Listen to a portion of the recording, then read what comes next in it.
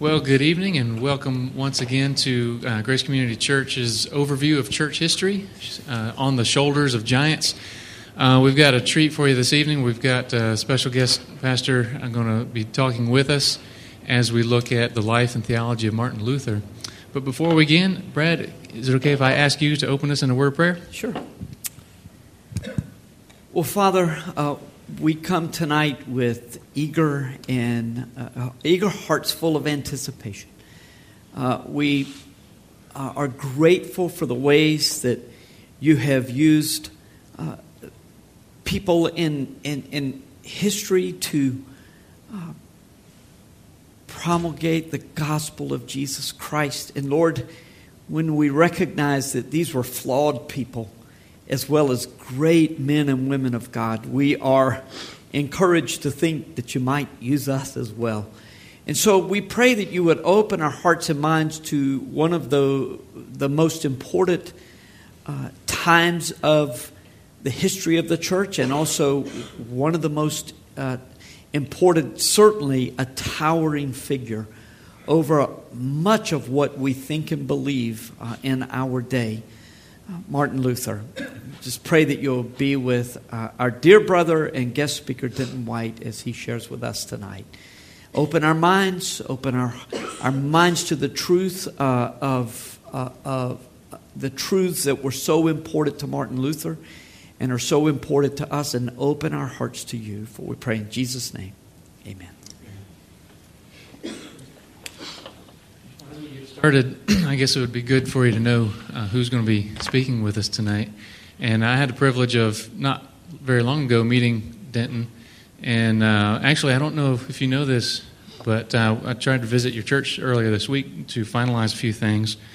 Although what I saw sort of disturbed me a little bit. I know you were sort of channeling Luther, but, well, maybe I should just show you and you'll understand what I mean.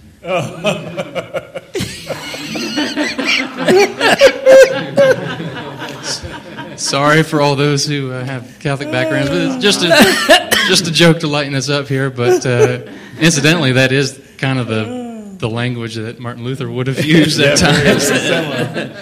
Well, for a proper introduction, I'm going to toss it over to Brad. Well, I'm very excited that you're here tonight. I'm just so grateful that we're able to do this class on church history, but especially tonight, I've been excited about this night. Denton White, my very dear friend, was pastor for a long time at Grace Presbyterian in Fuquay Arena, and now pastor of St. Paul's in Whispering Pines and St. James in Southern Pines, North Carolina, two different congregations. And so Denton has gone from Presbyterian to Lutheran, and he actually filmed a video today about some of the reasons for that shift. But I just want to say this. Denton is probably easily the most sophisticated theological mind that I'm blessed to be in connection with day in and day out. I mean, not that we get together every day. We try to touch base every week, and every couple of weeks we get together, and it's always, all we talk about is Scripture and theology. And so I'm excited that he's going to share, and jump in and ask questions at any time. He doesn't mind. You just say, hey, could you clarify something on this for me? And so take it away, and then we'll cut you off if you get too far Lutheran. We'll say no. That's essential. That's essential. Thanks, Brad. I don't deserve any of that, but now you know why I hang out with him all the time, because he actually, just as a note before we begin, I don't know how to be a pastor. I'll just be honest with you. I spent 20 years in the service as a sergeant. I live it 24/7. I can't get out of my system. So hanging out with Brad helps me know how to be a pastor. What exactly? Tell them exactly what you did in the military. Oh, I was an instructor of ground combat skills for security police. So it's not exactly pastoral work, right? And so, but Brad has been. He was everything seminary wasn't for me in pastoral theology. It continues to be. So, and I'm not kidding around about that. I mean it. But with respect to the class tonight, I was an instructor, so that's what I did. So you just blurting out questions or whatever doesn't bother me. Actually, I feed off of that. So don't feel at all like this is a lecture, because it isn't, not from my perspective. So ask questions, whatever's on your mind, and I'll do my best to help with it. The slide that you see up there right now are some references. So if you're like me and you're one of those people that are just like really super obsessive about stuff, these are some source documents that I used for just the parts of the lecture I'll give tonight, especially in the study of the life of Luther. So if you're ever interested, those are some good resources for you. So let's jump in with Martin Luther's life at 1505, because I don't know if you're all that interested to know he was a young farm boy growing up in rural Germany. I don't know how formative all that was. One thing that was formative is that he came from a devout family. Luther did not come from a background that were, marginally Christian, mostly pagan. They were a devout family from the get-go. He was not a guy that kind of was on hiatus from Christianity, kind of running around doing his own thing. That wasn't him. It was never him. He was always devout. He always believed in God. He always believed in the Trinity. Was always a Christian person in accordance with the Christianity that he understood and knew. What led up to the 1505, some of you already know, don't you? Yeah, the storm, yeah. Yeah, the lightning strike, because he was on his way to law school. Actually, he'd taken a big gob of money that his dad had given him for graduating and bought the finest set of law books you could buy. And then, wham, the lightning strike happens, and he takes the books back, turns them back in, gets his money back. But what you may or may not know is 2 years before that, he almost killed himself, because back in those days, you kind of had to take care of yourself. So he had a dagger that was kind of in his pocket, and when he rode out of the gates of the enclosed city there, he cut himself, and he cut an artery. Almost bled to death. If he hadn't been so close to the city, he probably would have. So within a span of a couple of years, he almost died twice. And so he thought, maybe I should be doing something else with my life. So that's how he ends up at the Erfurt Monastery. Erfurt Monastery was an Augustinian monastery, very esteemed, called the Black Monastery, not because there was something dark and sinful about it, but because of its devotion. They were known as Augustinian observants, and in this monastery that he entered, it may be helpful to know that the vow to get in was to be in search of a merciful God. So, how many of you have seen that movie, the latest movie on Luther? He wanted to find the gracious God, the merciful God. Well, actually, that wasn't a personal conviction initially. That was part of entering this monastery, because the Augustinian monastery there in Erfurt was already in Reform. Not in the way you're thinking, though. Not Protestant Reformation. But there was already a sense that the church was going out to sea. It was degraded to incredible degrees. And we'll talk about his trip to Rome in a little bit, but Rome was, anything but the celestial city. And so the folks that they were actually called a general, right, that supervised the operations of the monastery, had already begun to reform what we're going to teach and how we're going to emphasize the Christian life as you're living it here. And so to get in, you had to go through an observation period and a question and answer.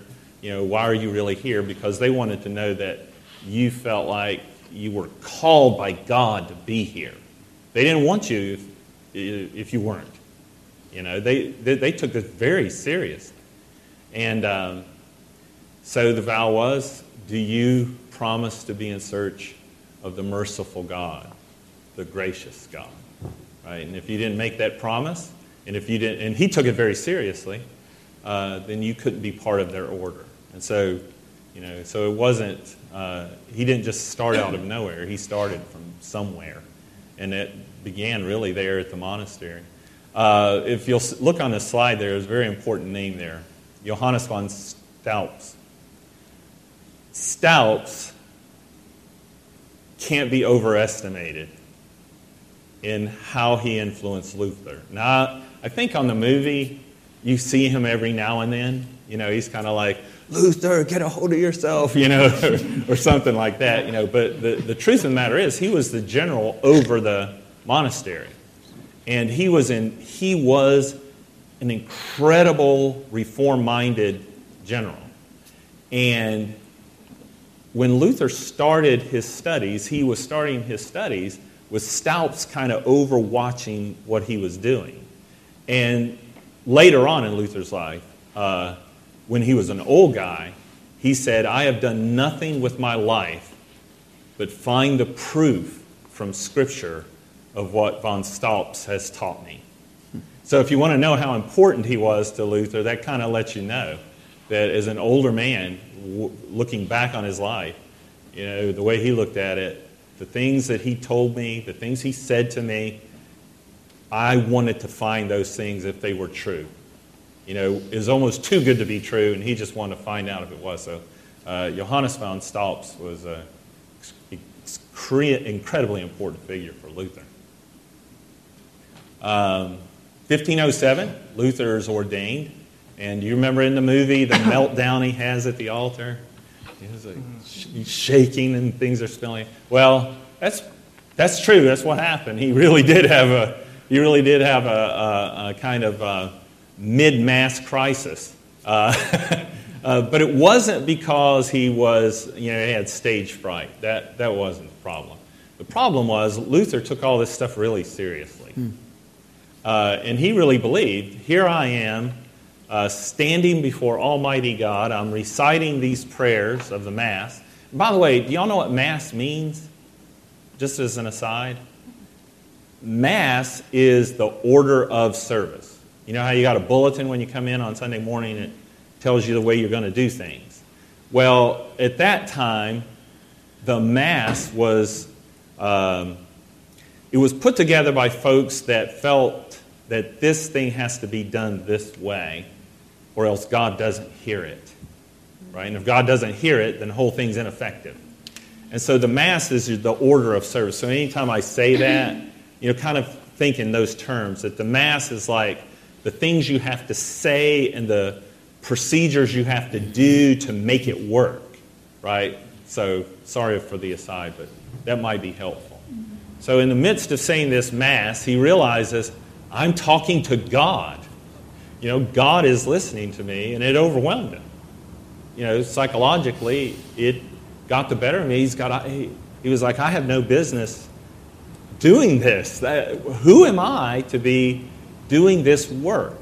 And it wasn't, and of course, modern-day translators of Luther look back on that and say, well, what kind of crazy kook was this? Well, he wasn't. Think of yourself as going into the Oval Office, right? And you're going to have an audience with the President of the United States, whether you like him or not, right? Well, you don't just take that casually, right? Nobody really takes it casually that is thinking about it, right? Because this is not something that happens every day.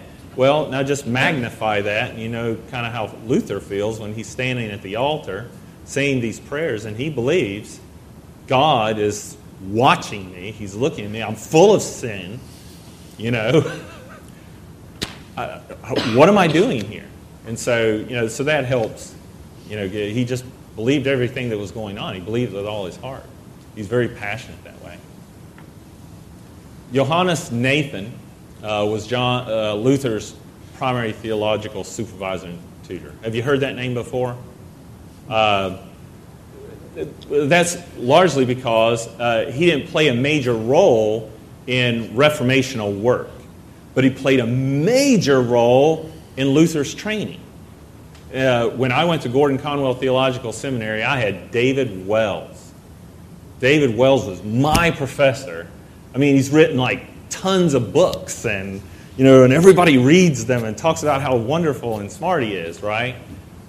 So that was a big deal to be able to sit there for a semester or two under David Wells and receive insight and thought that he has accomplished over his entire life. That was a big deal. Well, that was Johannes Nathan in the Augustinian monastery. He was the brains. And so when you studied, that's who you went to. That's who you lectured with. That's who supervised what you were doing. So he had a major, major influence on Luther.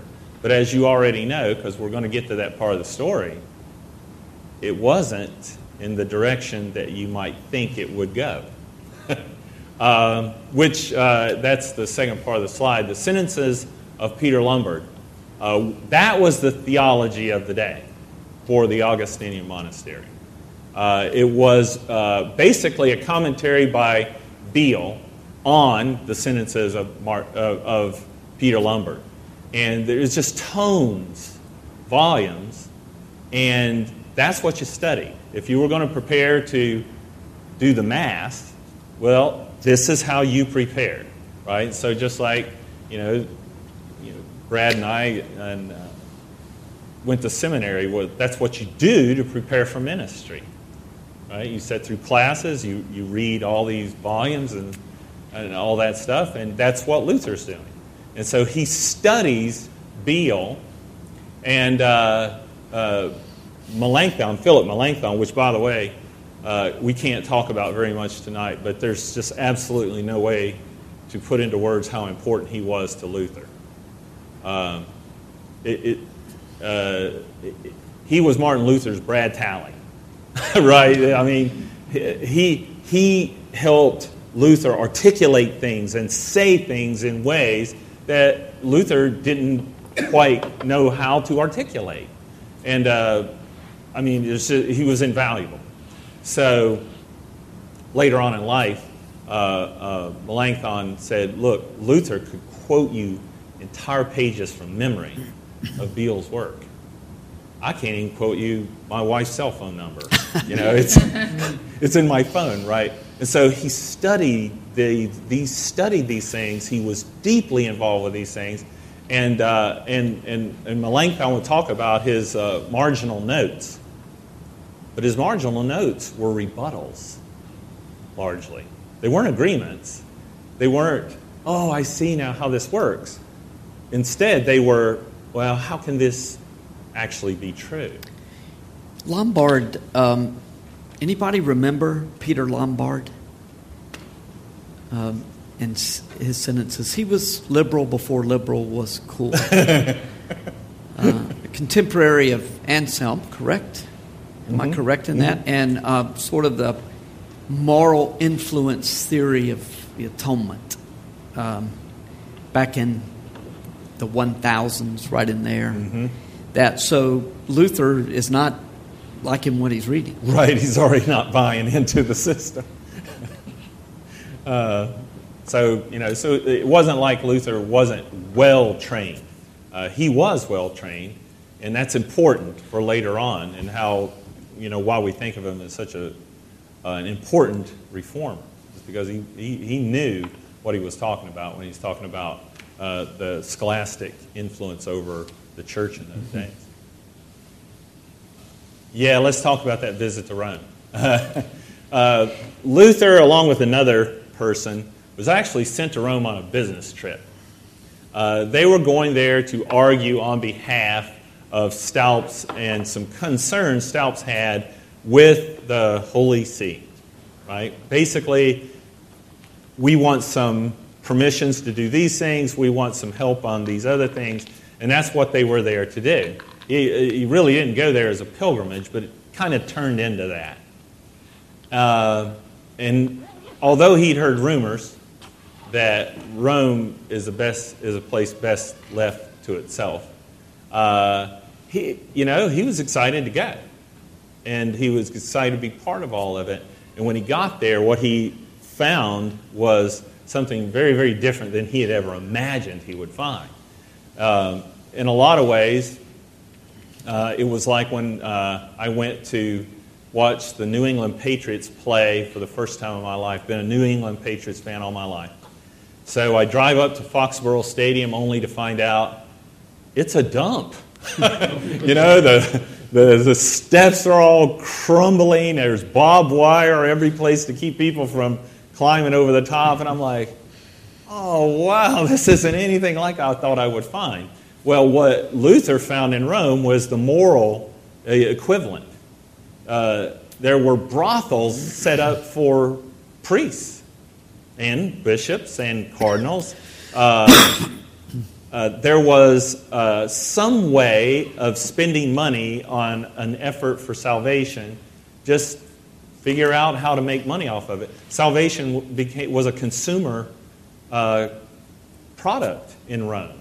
You know, I'm putting it in our terms, but you know that's what he finds, and he's kind of appalled by it, but he's kind of like, you know, I guess I'm a country bumpkin. Maybe I just didn't realize, you know, the way it's going to be. Well, while he's there, he figures, well, I've got some kinfolks I want to save, particularly Grandpa, you know, because I'm real sure Grandpa is Linnerman. Grandpa Linnerman is in, and by the way, Luther, right? Luther is what his name became after he entered the monastery. Before that, it was Martin Luther, because Germans don't really have a TH sound. So he enters the monastery, and that's how we get the name Luther. But so he decides, oh, I'm going to get Grandpa out of purgatory. So he gets in line to, and you literally had to get in line to wait your turn to do whatever it was that you were going to do, to go up the Santa Scala, right?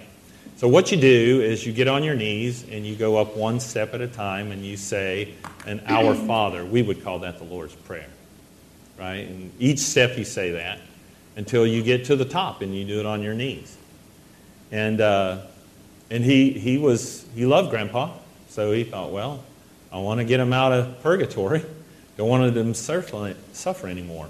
Later on, when Luther was old, and we just take it on good faith that this is true, his son Paul related that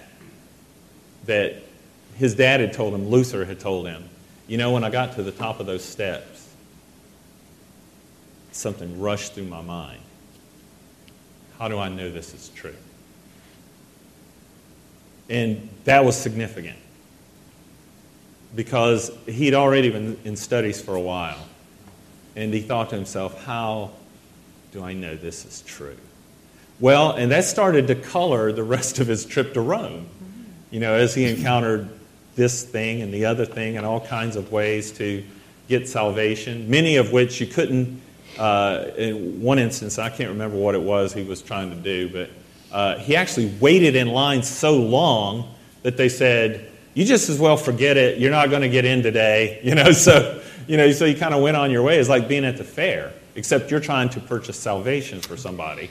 Denton, can I break in for just a moment? Yeah. Late 2006, when I first met Joe Hunziker, he lived in Rome, and I stayed with him there for about 4 or 5 days, and he took me down to, I think it's St. John's now, the same steps. Oh, okay. And I took pictures of people crawling up the steps on their knees, and he said that on certain holy days, like at Easter and Christmas, he said the lines are stretched for blocks and blocks because you are promised salvation. You get to bypass purgatory if you go up on that day. Wow. And that's in 2006. That's now. Yeah. Been a resurgence in indulgence. So here lately. Has it really?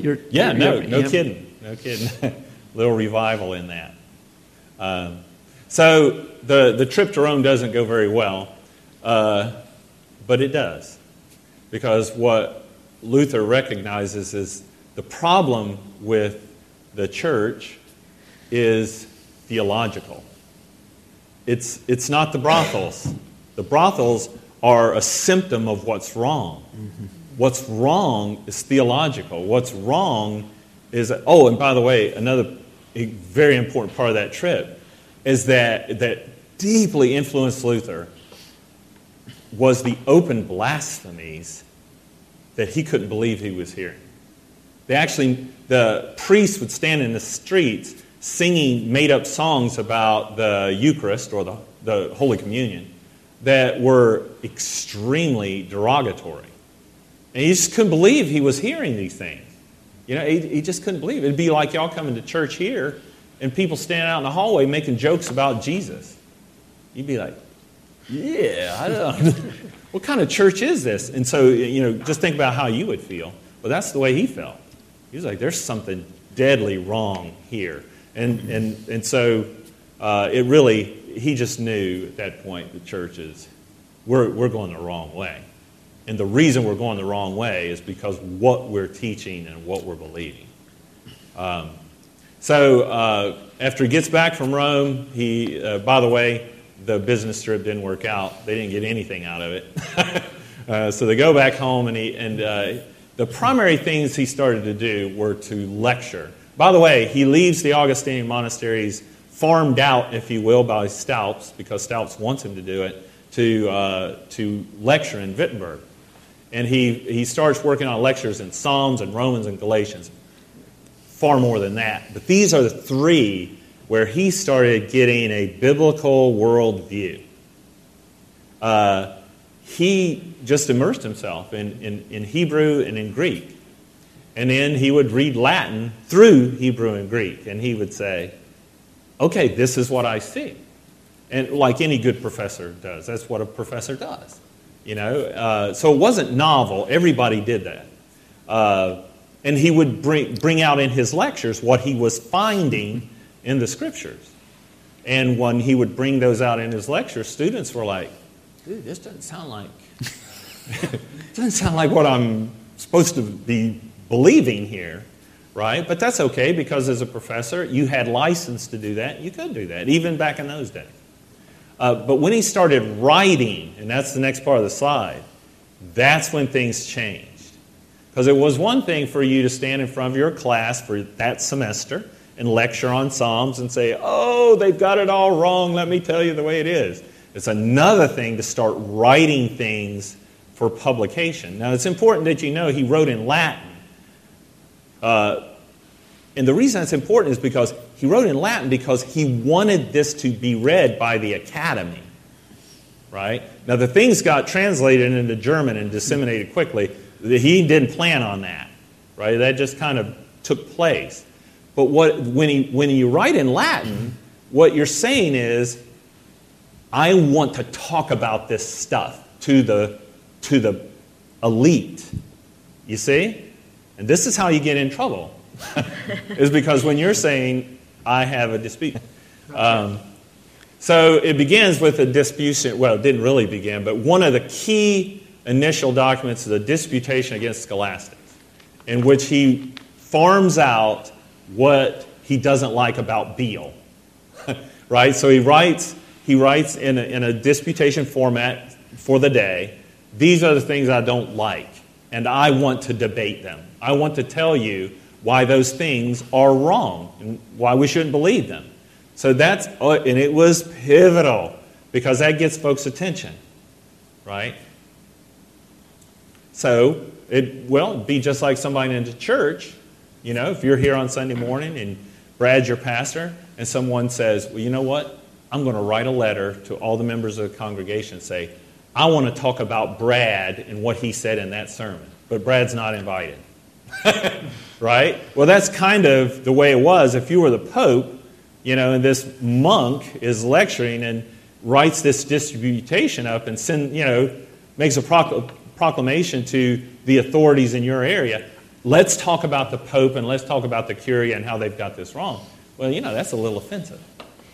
So that it gets started with that. And we're going to see a little section out of that disputation in a little bit. The disputation against indulgences, which is the famous one, right? The 95 Thesis. That's what gets nailed up to the Wittenberg castle door, which, of course, that wasn't unique at all. That was typical. He had written it in Latin, right? This was not for public consumption. This was, hey, let's debate these things. Let me tell you why this stuff isn't in the Bible. It's not there, and let me tell you why. But that particular document was torn off of there and translated into German and disseminated very widely. And which was a new thing. It was very new. Yeah, that just didn't happen. It wasn't supposed to happen anyway. The printing press and... Yep. So once the news gets out, folks are like, hey, there's a guy on our home team, because he's German, right? And he's taking issue with some of these things that we kind of feel like are unfair, right? So it becomes very popular. Both those are in 1517. But pivotal is the Heidelberg Disputation of 1518. Because in the Heidelberg Disputation of 1518, what you see in Luther, what you see in his development, is he is moving away from polemical theology. Now, the first two documents are polemical. I am against this. I am against that. I am against, But the 1518 disputation is what I find Scripture to teach. Right? It's pivotal. Because now he's transitioning from just being a guy who's complaining about church doctrine to saying, this is what the Bible seems to teach. Right? And I want to talk about it. I want to debate it. So it's have you heard the theology of glory? Have you ever heard that term? They better. Yeah, theology of glory versus theology of the cross. Theology of glory, what do I do to make God like me? Right? Theology of the cross, what does the loving God do to save sinners? That's what the Heidelberg Disputation starts to outline. It's the very beginnings. It's rudimentary in what we would consider. It's not, it's not farmed out all the way. It's not totally cultivated, but the roots are there. The seeds are there. Babylonian captivity of the church, written in 1520, straight up, in your face, against everything Rome stands for. Right? The sacramentalism. Yeah, what I mean when I use that word, because there's lots of meanings to that word, sacramentalism in the church was that sacraments worked all by themselves. God had invested water to give you the new life, a new principle of life that would enable you to live a Christian life and be saved. Penance, right? The penance that the priest would give you if you fell from your baptismal grace would empower you to life, right? All on its own. You did the penance, but the penance gave you the power to gain new life. The Lord's Supper, which, by the way, wasn't celebrated very often back in those days. It was nothing like it is today. But it was nonetheless an important pillar. And in sacramentalism, bread changed to body, wine changed to blood, and that gave you the grace from God to get your life straight, get your life right. And it just happened all on its own. All you had to do is eat and drink. There was no faith involved. You just did it, and it did it. Now, that was one side of the Babylonian captivity of the church. It just showed in all these biblical ways how this is just so wrong. There's no faith in it. There's no Christ in it. And the other side was sacerdotalism. Sacerdotalism means the priest has to do it or you don't get it. Right? So the priest stands up there, and if he doesn't do all the Mass correctly, guess what you get? Nothing. Right? You're a church. It's like, Brad's preaching, and he doesn't say it just right, you get nothing. Right? As if God has totally invested himself in Brad and in no other way. And if he doesn't do it right, you get nothing from God. That's sacerdotalism. And in the Babylonian captivity of the church, Luther just refutes that from a biblical standpoint. And this is a true break with Rome at this point. He doesn't mean it to be. He still wants to just get people on the same page here, the Bible. But the way that it was read by the authorities was total heresy on their part. He was so gracious. I don't see how they missed his intent. I know he's so kind, and it kind of is a reigning spirit. No, he was pretty brutal. So Babylonian captivity of the church. And the reason I'm pointing out these documents is because these documents show the evolution of the reformer. This is what's happening to him more than he's not doing nearly as much as something's happening to him. And that something is happening to him because of Scripture. Because when you spend that time in Scripture, that's what happens, right? Unless you know. And so finally, there are two other things. One I left off there. On Christian Living was written straight to Pope Leo. On Christian Freedom was about justification by faith in grace alone. I mean, it's like writing the President of the United States and saying, this is how wrong you are, but I know you don't mean it, right? Because there was a big letter, that went with that. He called it a tract. It's a book, right? That went with it and said, "Oh, Leo, I know you don't mean it, but this is what's being done in your name, right? These things are being taught and being said." What it ends up being is it's just diplomatic. He knows Leo's not going to find this. He's not going to be happy with this, but he's being diplomatic. He's been kind. And so he commits and says, this document on Christian freedom is dedicated to Pope Leo. Right? And out it goes. And but 1525, the work he considered most important was Bondage of the Will. Bondage of the Will makes a complete break with scholasticism. Scholasticism believed that there was an integrity to man that God interacted with. Bondage of the Will says, the Bible says, you're dead in your sins. There is no integrity. There's nothing. God must bring you alive from the dead. Okay, sorry about that. So, yes, ma'am. At any point, does Luther switch from writing in Latin over to German so that the masses can side with him, I guess? Right. Understand what... It sure does. Right here, at 1521, things start to change. So you're tracking. I love that. I'm actually saying something meaningful. But that's exactly right.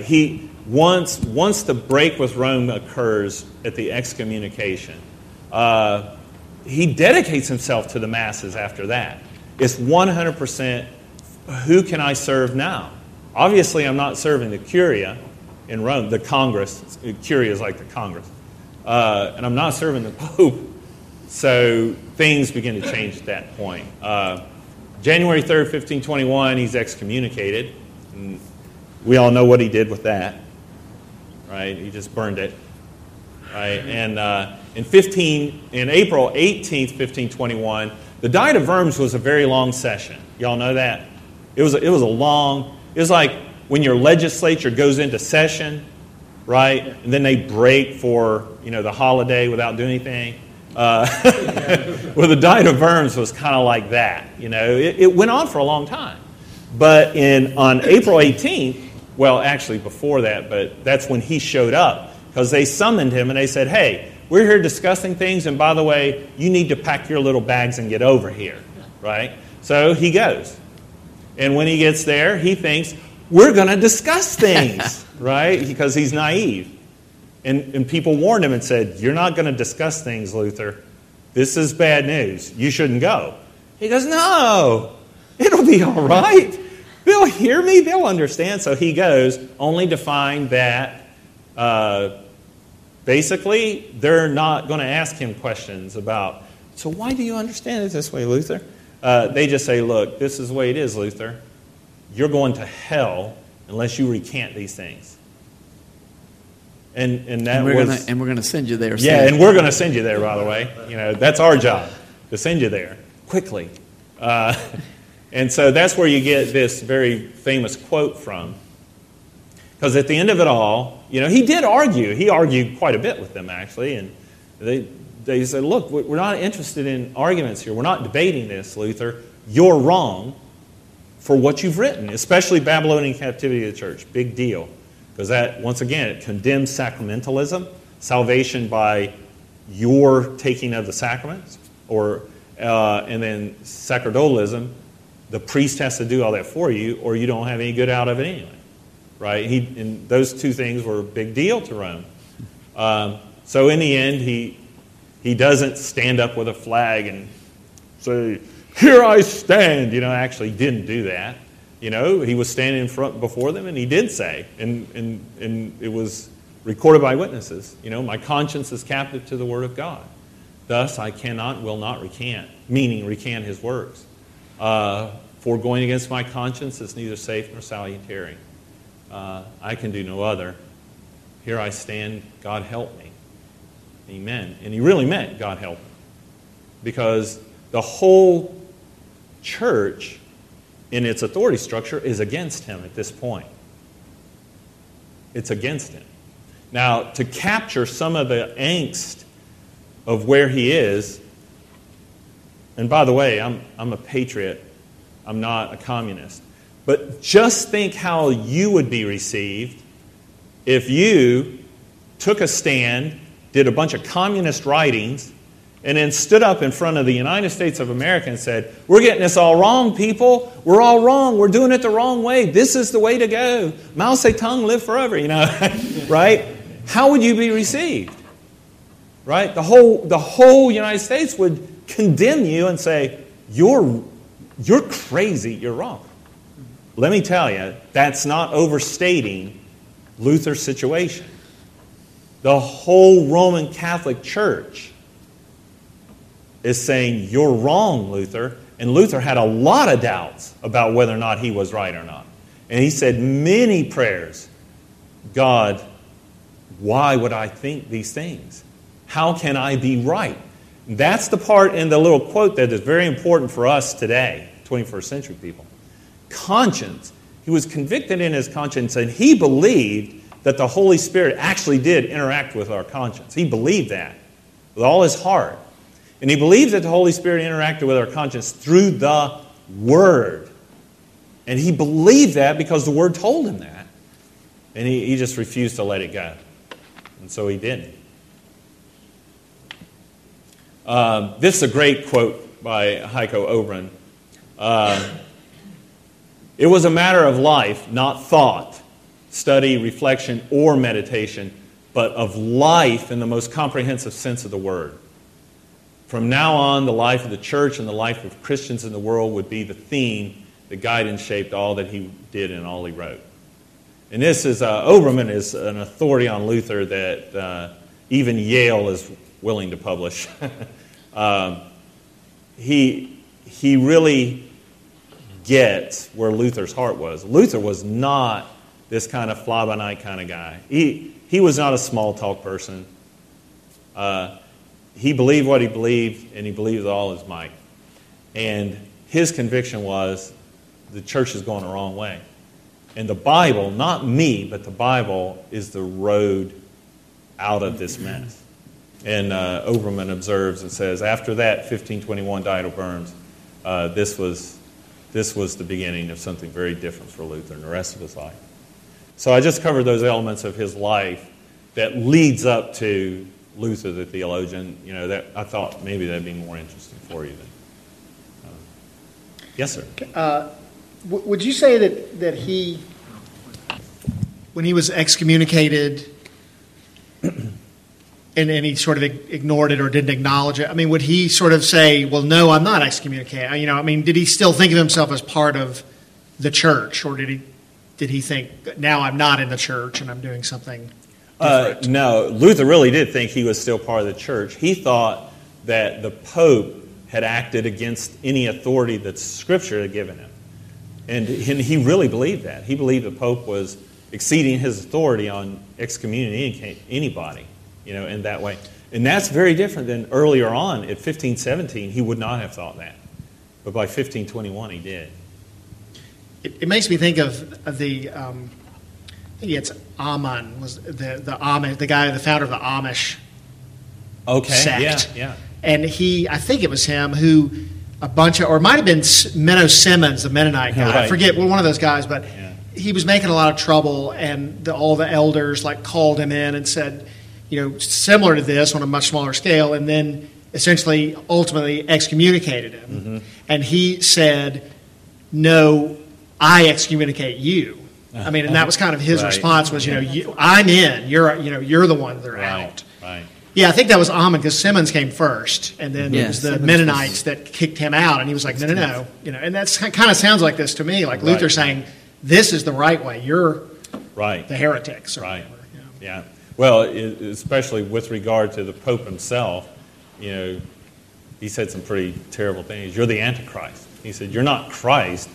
You're the Antichrist. You're actually doing the things that Christ commands you not to do in His name." And Luther never feared for his soul in that way. He really didn't. He just thought the Pope was way past any authority that he had to do anything in 1521. He wouldn't have thought that early on. His earlier writings reflect a great deal of affinity for what he had learned, but he moved away from it. Are there any other questions? The selling of indulgences was one of the things that Martin Luther reacted so strongly against.